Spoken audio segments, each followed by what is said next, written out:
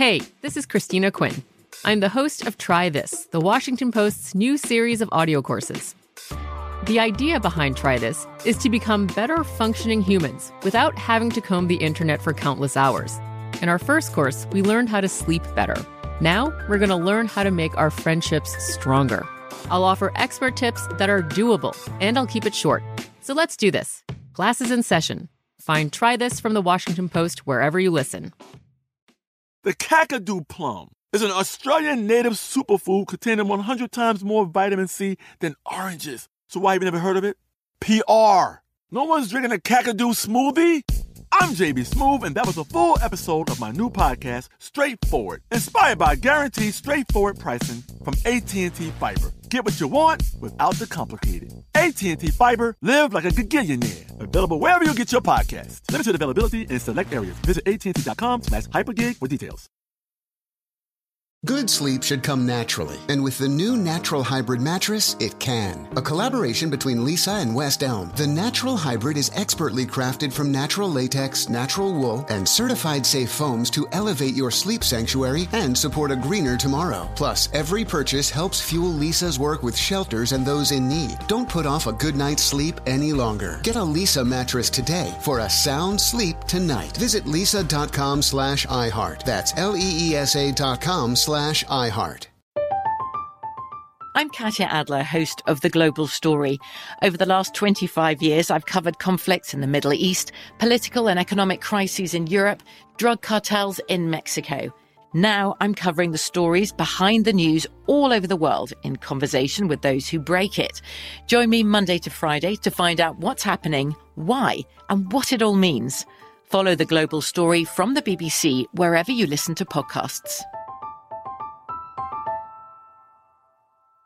This Day in History class is a production of iHeartRadio.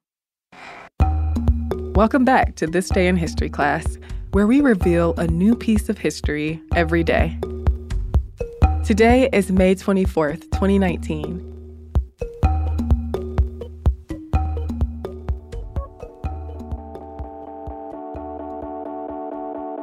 The day was May 24th, 1956.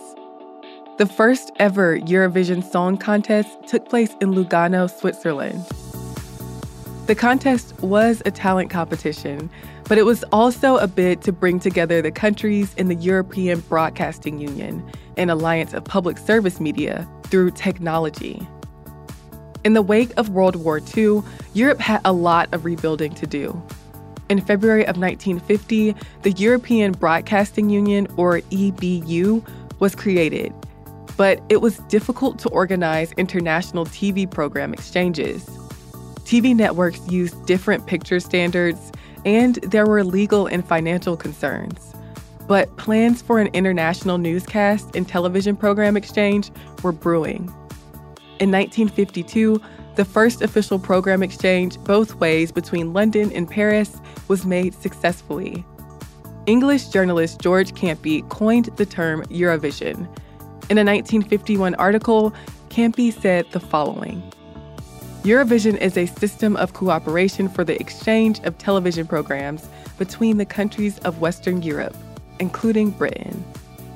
And in 1954, EBU members organized a summer of European television exchanges known as the Lille Experiment, where links were established between 8 countries via terrestrial transmitters. The television network Eurovision was born. After the television exchange proved successful, it was decided that there should be an annual event to promote television. So, in January of 1955, the EBU Program Committee meeting in Monte Carlo approved a European Song Contest and a Eurovision Cup for amateur variety artists called the Top Town Program. The latter idea did not gain any traction, but the song contest had support. On October 19, 1955, an EBU General Assembly meeting in the Corsini Palace in Rome approved the creation of a Grand Prix of European song.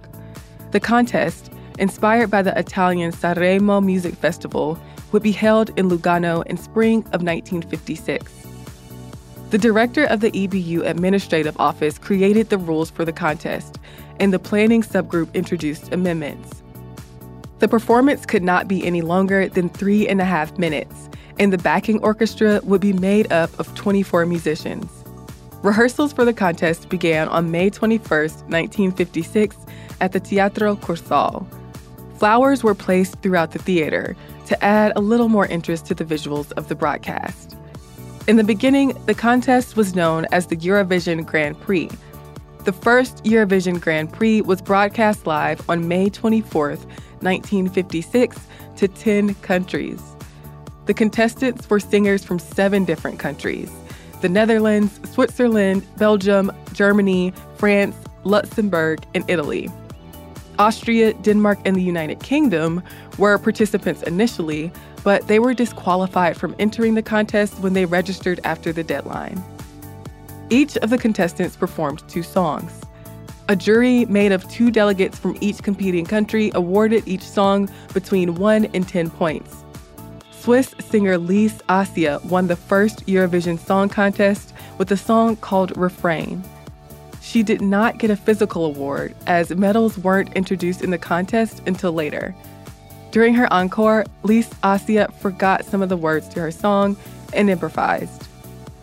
The next year, the Eurovision Grand Prix was hosted in West Germany, and the rules were changed to 1 song per participant. Over the next several decades, the contest was staged in different countries, the voting system changed, and more rules changed for contestants. Notable winners of the Eurovision Song Contest include ABBA and Celine Dion. In 2018, winner of the inaugural Eurovision Song Contest, Lise Assia, died at age 94. I'm Eves Jeffcoat, and hopefully you know a little more about history today than you did yesterday. Keep up with us on Twitter, Instagram, and Facebook at TDIHC Podcast. We'll see you here in the same place tomorrow.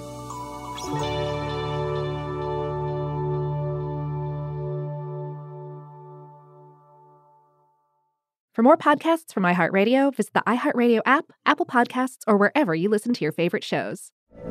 From BBC Radio 4, Britain's biggest paranormal podcast is going on a road trip. I thought in that moment, oh my God, we've summoned something from this board. This is Uncanny USA. He says, somebody's in the house, and I screamed. Listen to Uncanny USA wherever you get your BBC podcasts, if you dare.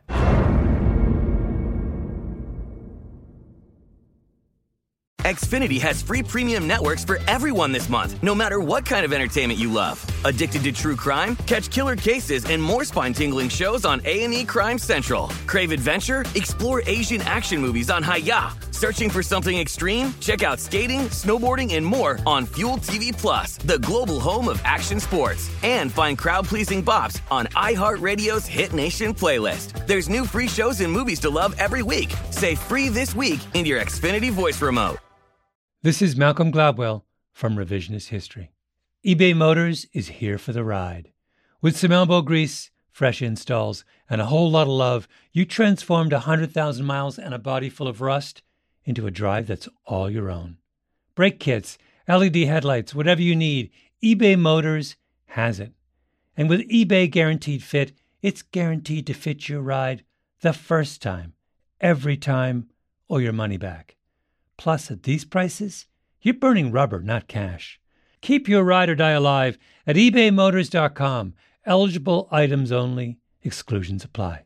This is it. We've got an Amex Platinum Pro on our hands, ladies and gentlemen.